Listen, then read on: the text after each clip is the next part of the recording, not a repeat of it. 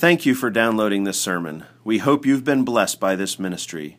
If you'd like to give back, please invest in the future of Clearnote Church through our capital campaign, Faithful Through All Generations.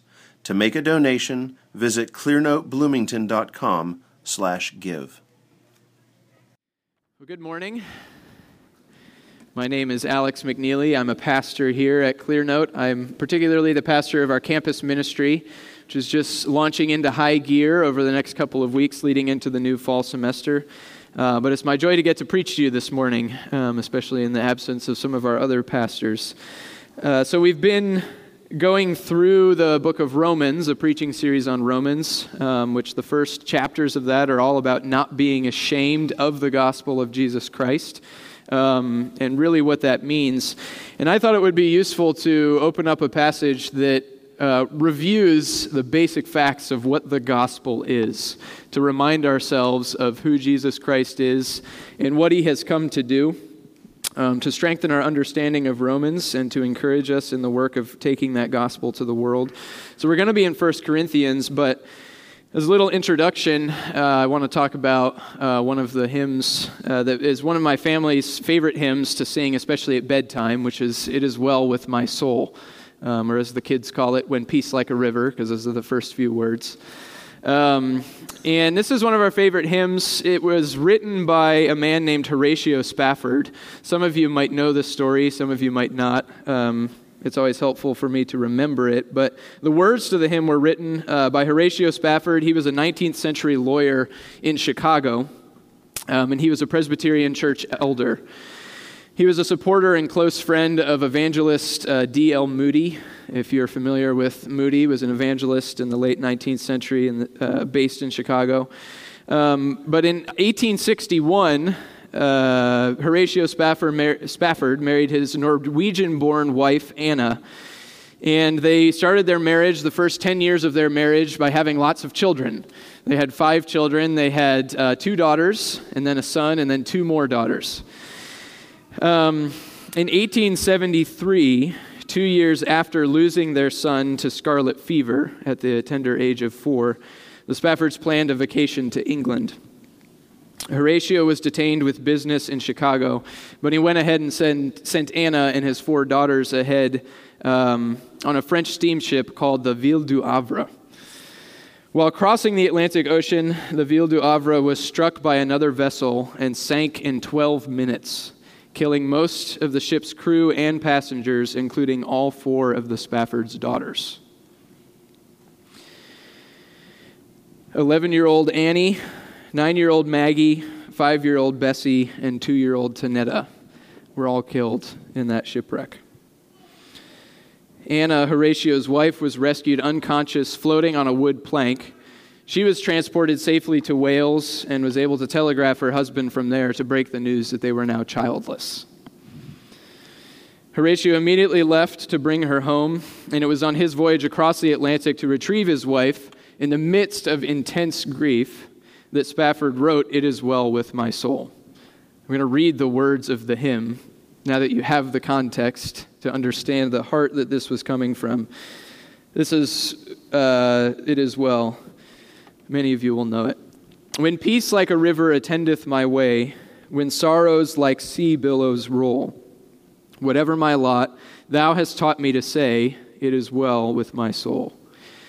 Though Satan should buffet, though trials should come, let this blessed assurance control that Christ has regarded my helpless estate and has shed his own blood for my soul.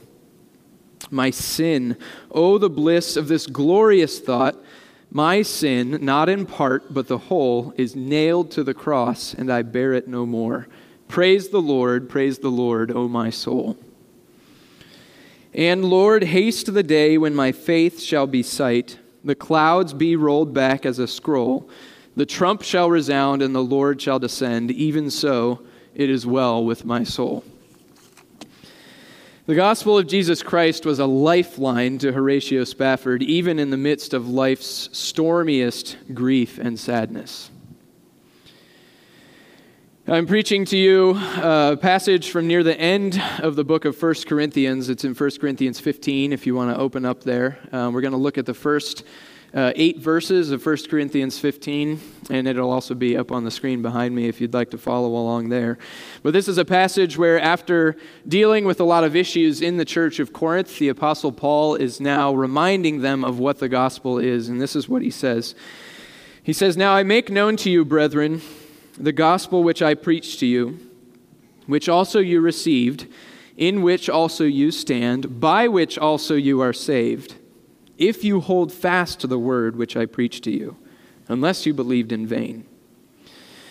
For I delivered to you as of first importance what I also received, that Christ died for our sins according to the Scriptures, and that he was buried, and that he was raised on the third day according to the Scriptures, and that he appeared to Cephas, then to the 12.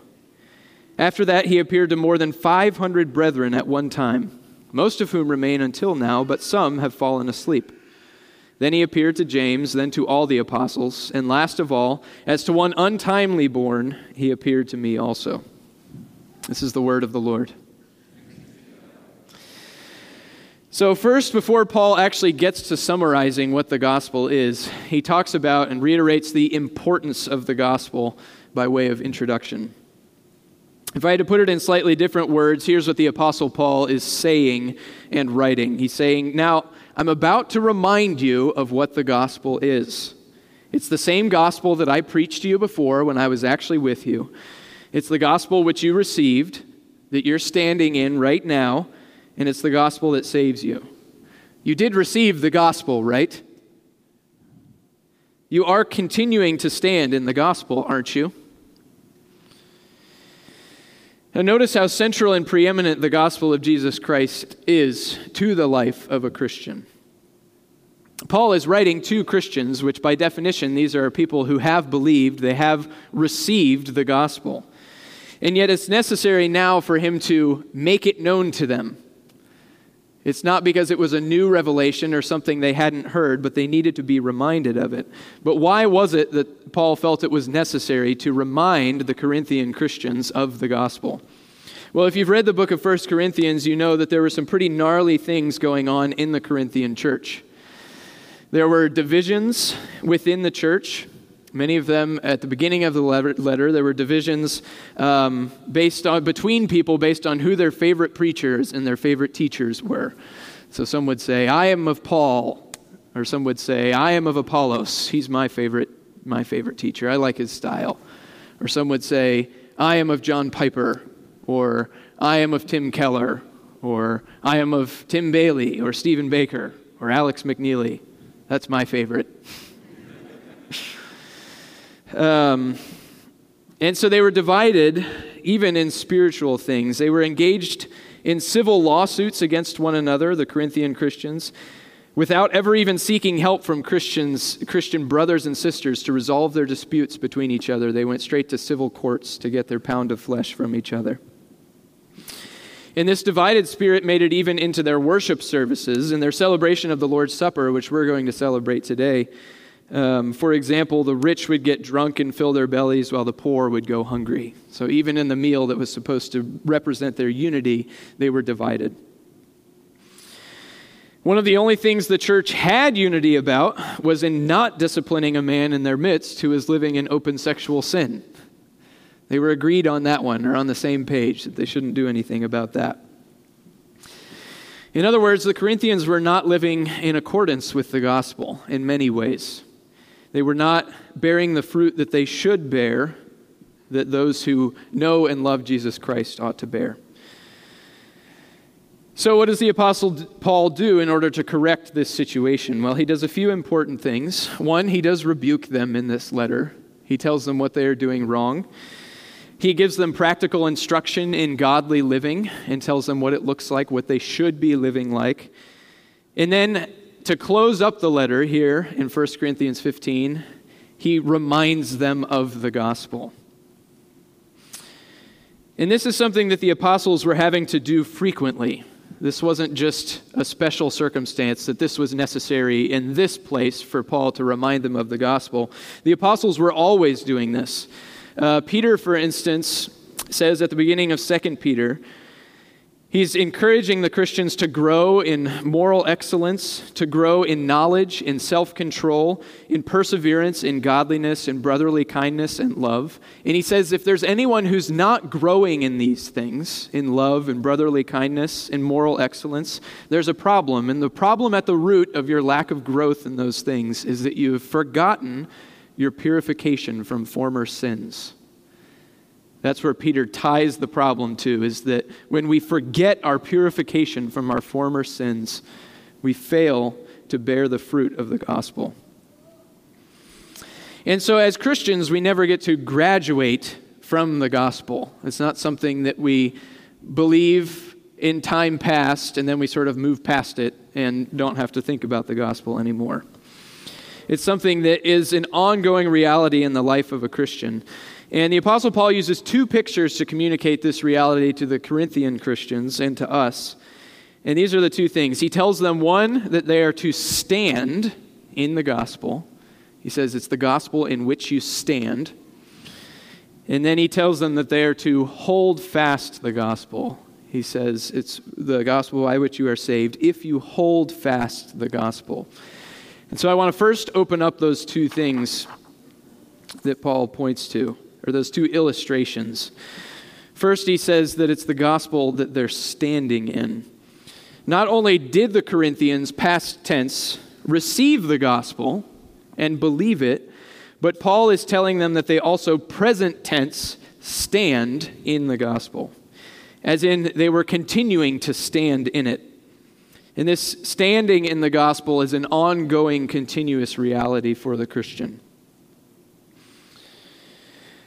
I want you to imagine the gospel of Jesus Christ as a boat or a ship that carries you safely out on the ocean from one shore across stormy seas to the far shore. As long as you are standing in the boat, you are safe. The wind and the waves and the storms may come, but God promises you in the gospel of Jesus Christ that you will make it safely from one shore to the other shore. The Ville du Havre could not guarantee the safety of Horatio Spafford's family from New York to England. After all, no man-made ship is 100% seaworthy, as history has proved to us over and over and over again. But the gospel of Jesus Christ is sound and reliable. It comes with a guarantee from the Lord of heaven, who is full of power and grace, that you will be kept safe until the day that you die. If you put your faith, your trust in Jesus Christ, you are brought on board, and for the entirety of your voyage, you stand securely in the gospel. It is the only way to survive. If you do not believe the gospel, you are lost at sea. If you're a Christian, if you've trusted in Christ, you may forget that you're on a ship. It may not always feel like you're safe, especially in the midst of a great storm. You may even begin to behave as if you're not safe and not really on a ship and as if you're lost at sea. You may get seasick because of what's going on around you. And so you'll need to be reminded that you're on a boat, that it is in the gospel that you stand so that you can behave appropriately. The Apostle Paul says that it's in the gospel that we stand. The other image the Apostle gives us of our relationship to the gospel is that of holding fast, of grabbing onto something and not letting go. He says, if you hold fast the word which I preach to you. Anna Spafford, Horatio's wife, was rescued unconscious and floating on a plank of wood. Without that plank of wood, she was dead in the water. Right? Without the preaching of the Word of God, you are dead in the water. You are dead in your trespasses and sins. It is your lifesaver, your salvation. It is the gospel by which you are saved from the waves. Unless you hold fast and grab on and put your trust in the message of the gospel, you will not be saved.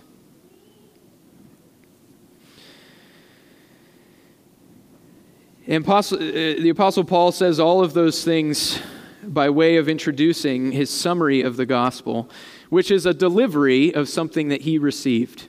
It says, "For I delivered to you what I also received." And the gospel is a message that gets passed along. It's a message that is from God originally, and it is passed on from person to person through testimony, from generation to generation. The Apostle Paul didn't invent the gospel. It was delivered to him, given to him, handed over to him, and he did the same to others. He delivered it to the Corinthians when he personally traveled there himself, and he made it known to them again when he wrote this letter to them. And he didn't change it up. He didn't change the details. He didn't change his tune about what the gospel was. He delivered the same historical and spiritual truths each time he made known the gospel. And we have that same gospel that the Apostle Paul preached. We have that same gospel that the Apostles John and Peter and James preached. Now, normally with news, the message can get distorted, right? When it passes from person to person to person, and over time, that message can get messed up.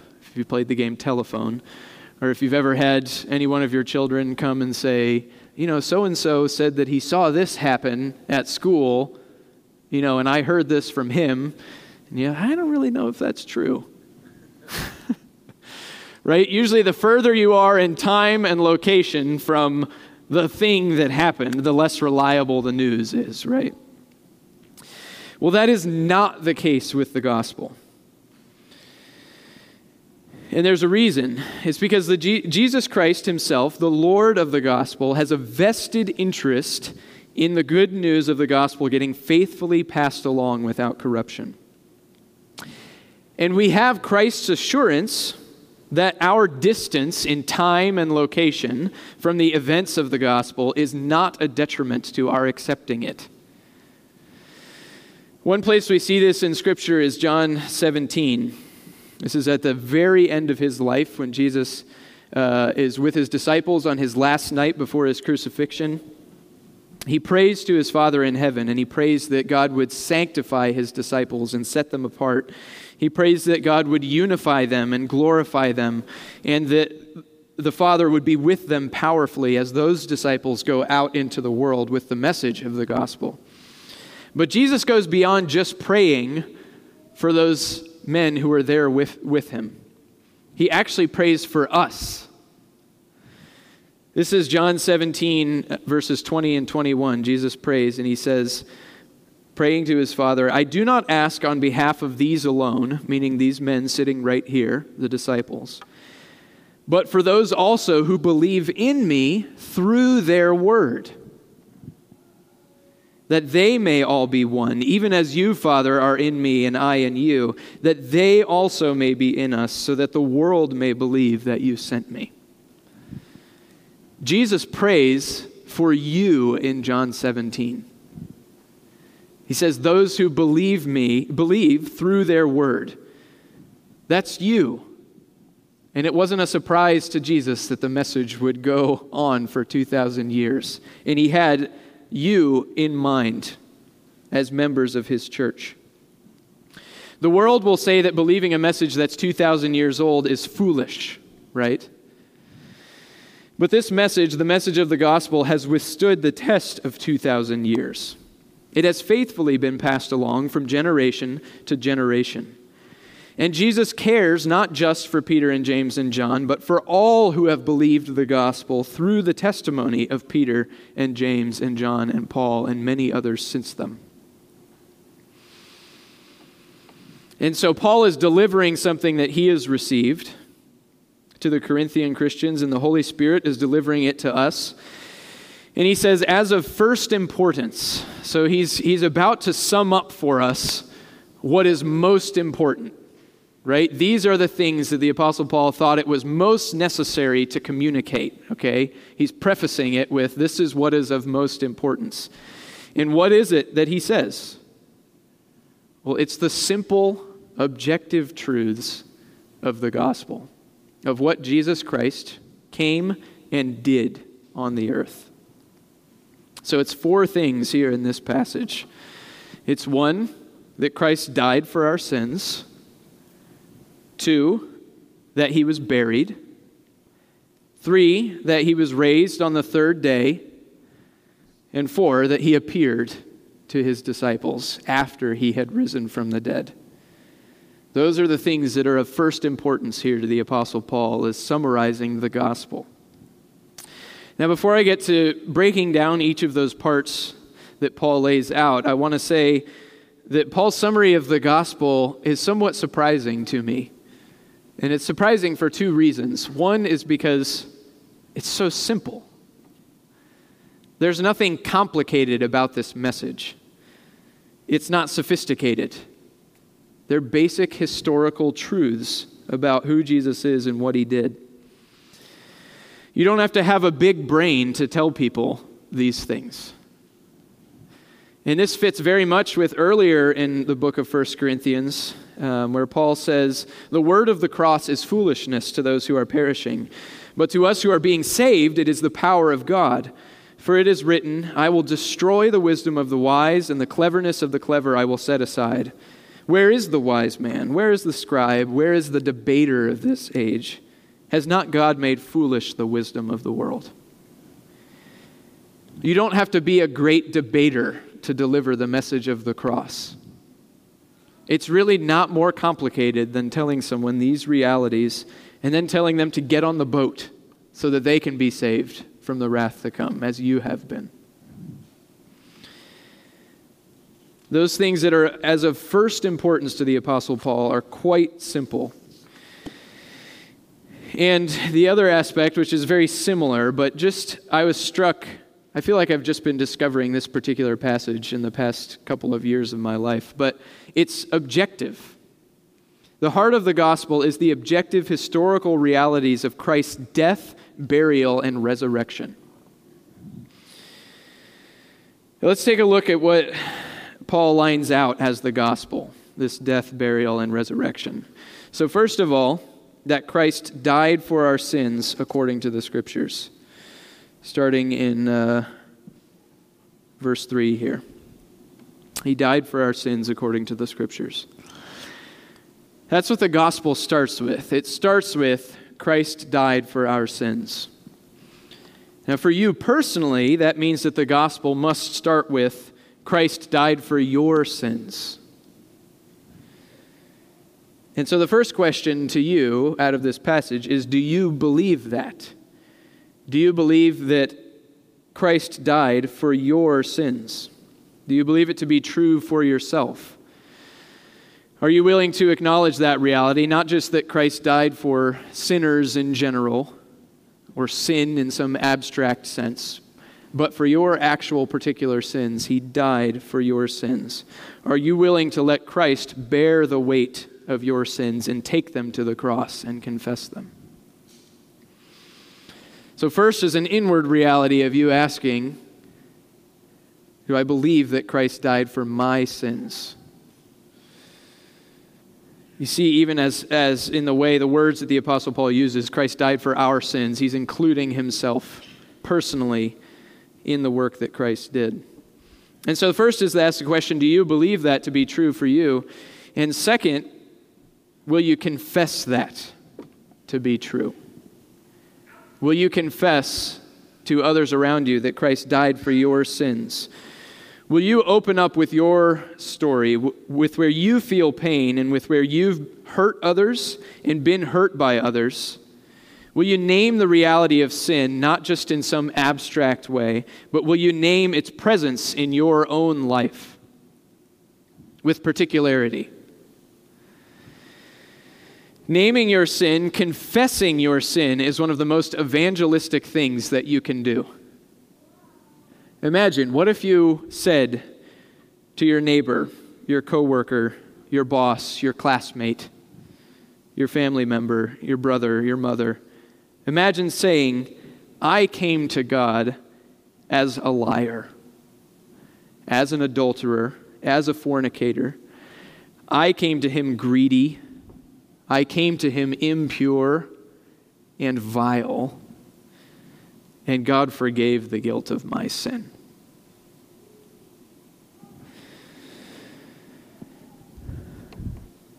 Are you willing to confess that and be evangelistic with your confession of sin? Third, will you believe this reality to be true for someone else? Will you believe that Christ really does love sinners and that he calls sinners to himself to be forgiven? Will you believe that there's no sinner too dirty for the kindness and mercy of God?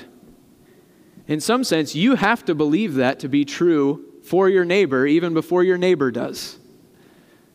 In order for you to tell that and communicate that to someone else, you have to believe that it could be true for them as well. That Christ didn't just die for your sins, but for the sins of the world. And so that's the first important reality of the gospel, is that Christ died for our sins according to the Scriptures. Next is the reality that he was buried. And we talk a lot about Christ dying. We talk a lot about Christ being raised from the dead. But sometimes I think we gloss over the burial. Why is the burial so significant? Why is that a central part of the gospel, according to the Apostle Paul, that he was buried? Well, I can think of two reasons, at least, why Christ's burial is significant. One is because it shows that he really was dead. There was no doubt about it. This wasn't like, if you've read Acts chapter 20, this wasn't like where Eutychus falls out of the window and hits the ground and it says that he was taken up dead, and the Apostle Paul immediately goes down and he comes back to life. Paul brings him back to life and they go back up and keep preaching. Paul keeps preaching on through the night for a few more hours. You know, if I had been there, I would have been, wait, what just happened? Like, was he actually dead? Did he just get knocked out? Or what, what's going on there? This wasn't like that. Jesus was buried. He was crucified in view of all. And then he was buried in the ground in view of everyone and in the ground for 3 days. There was no doubt about this. That's the first reality of the significance of his burial. But the second is that it teaches us that Christ shares with us in even the most humbling and earthly aspects of our existence. He takes on our humanity to the even most disturbing aspects of our humanity. When you go to a funeral, especially to a graveside service, and you see someone lowered into the ground, and you see dirt thrown, and we actually bury someone in the ground, are you ever disturbed thinking about the reality of what is going to happen to that person's body as they decay in the ground and literally return back to dust?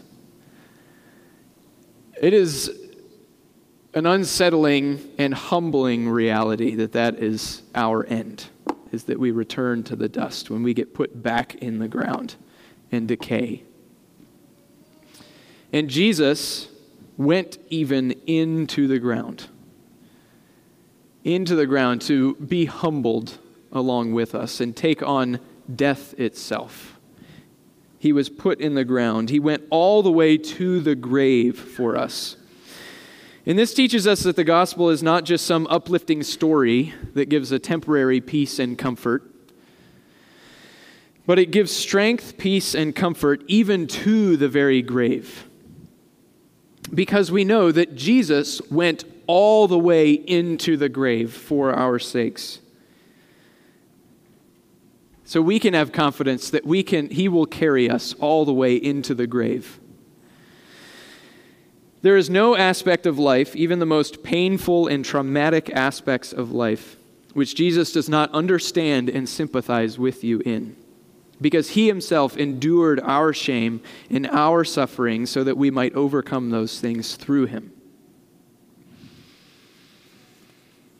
Philippians 2 is talking about Christ, and it says, being found in appearance as a man, He humbled Himself by becoming obedient to the point of death. So that's the second thing, essential part of the gospel, that Christ was buried. And then the third is that He was raised on the third day according to the Scriptures. Jesus didn't stay in the ground. He doesn't just wallow with us in our shameful suffering. He overcomes it. He conquered and defeated death. And he gives us hope and victory over death, which is what the rest of this chapter goes on to talk about. If you read the rest of 1 Corinthians 15, it's all about our hope that we too will be raised from the dead, just as Christ was. And our hope is in the resurrection because more than anything else, his resurrection testifies that he is who he says he is. God the Father vindicated Christ and his testimony and his message by raising him from the dead. And it's through faith in his resurrection, through standing in his resurrection, through holding fast his resurrection, that we are saved. Romans 10:9, if you confess with your mouth Jesus as Lord and believe in your heart that God raised him from the dead, you will be saved. This is what we are to put our faith in, that Jesus Christ rose from the dead. And these things happened according to the Scriptures. You see that Paul says that a couple of times in this list, that these things happened according to the Scriptures. And this should be a comfort and a help to us because it teaches us that the Scriptures are sufficient. Jesus reprimanded the Jews of his time because they failed to believe in him on the basis of the testimony of the prophet Jonah. Jesus told them they were asking for a special sign or a special miracle so that they could believe in him and he could really prove he was who he said he was.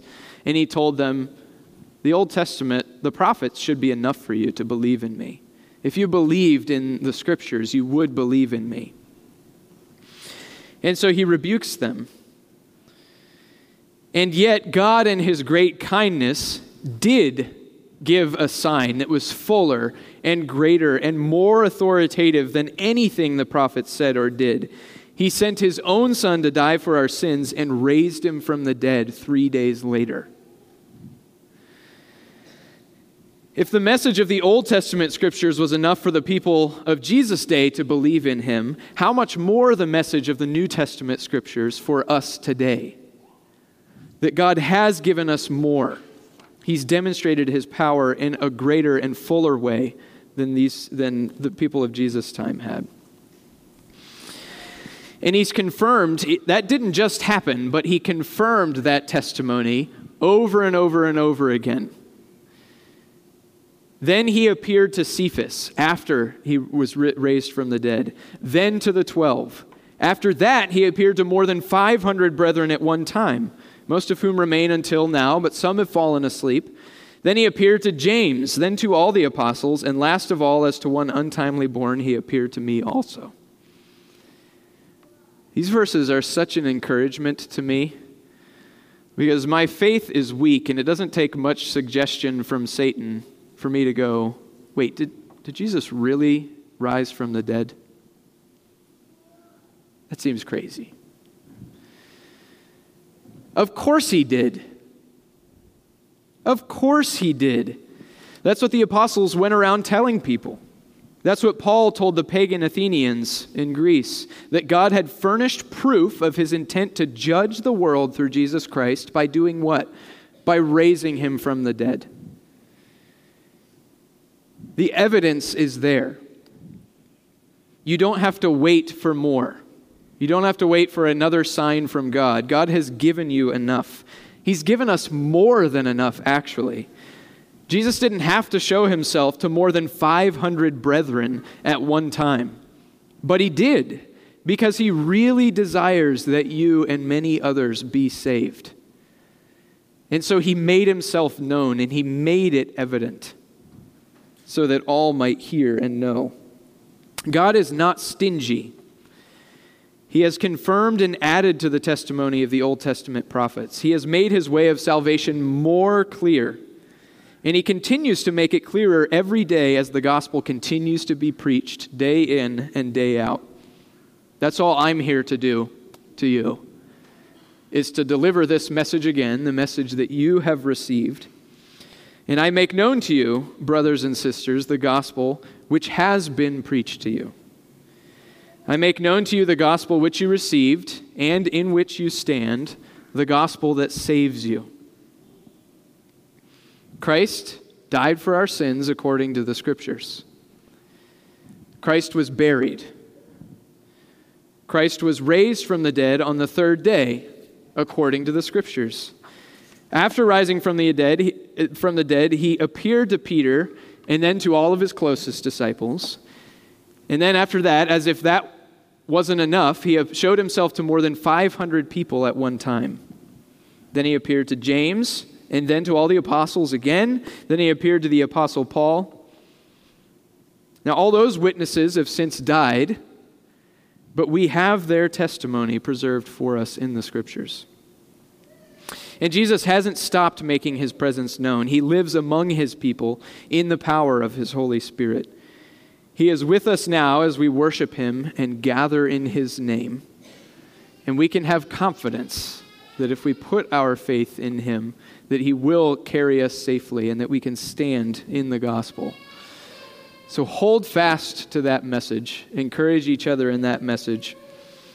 And let's pray together.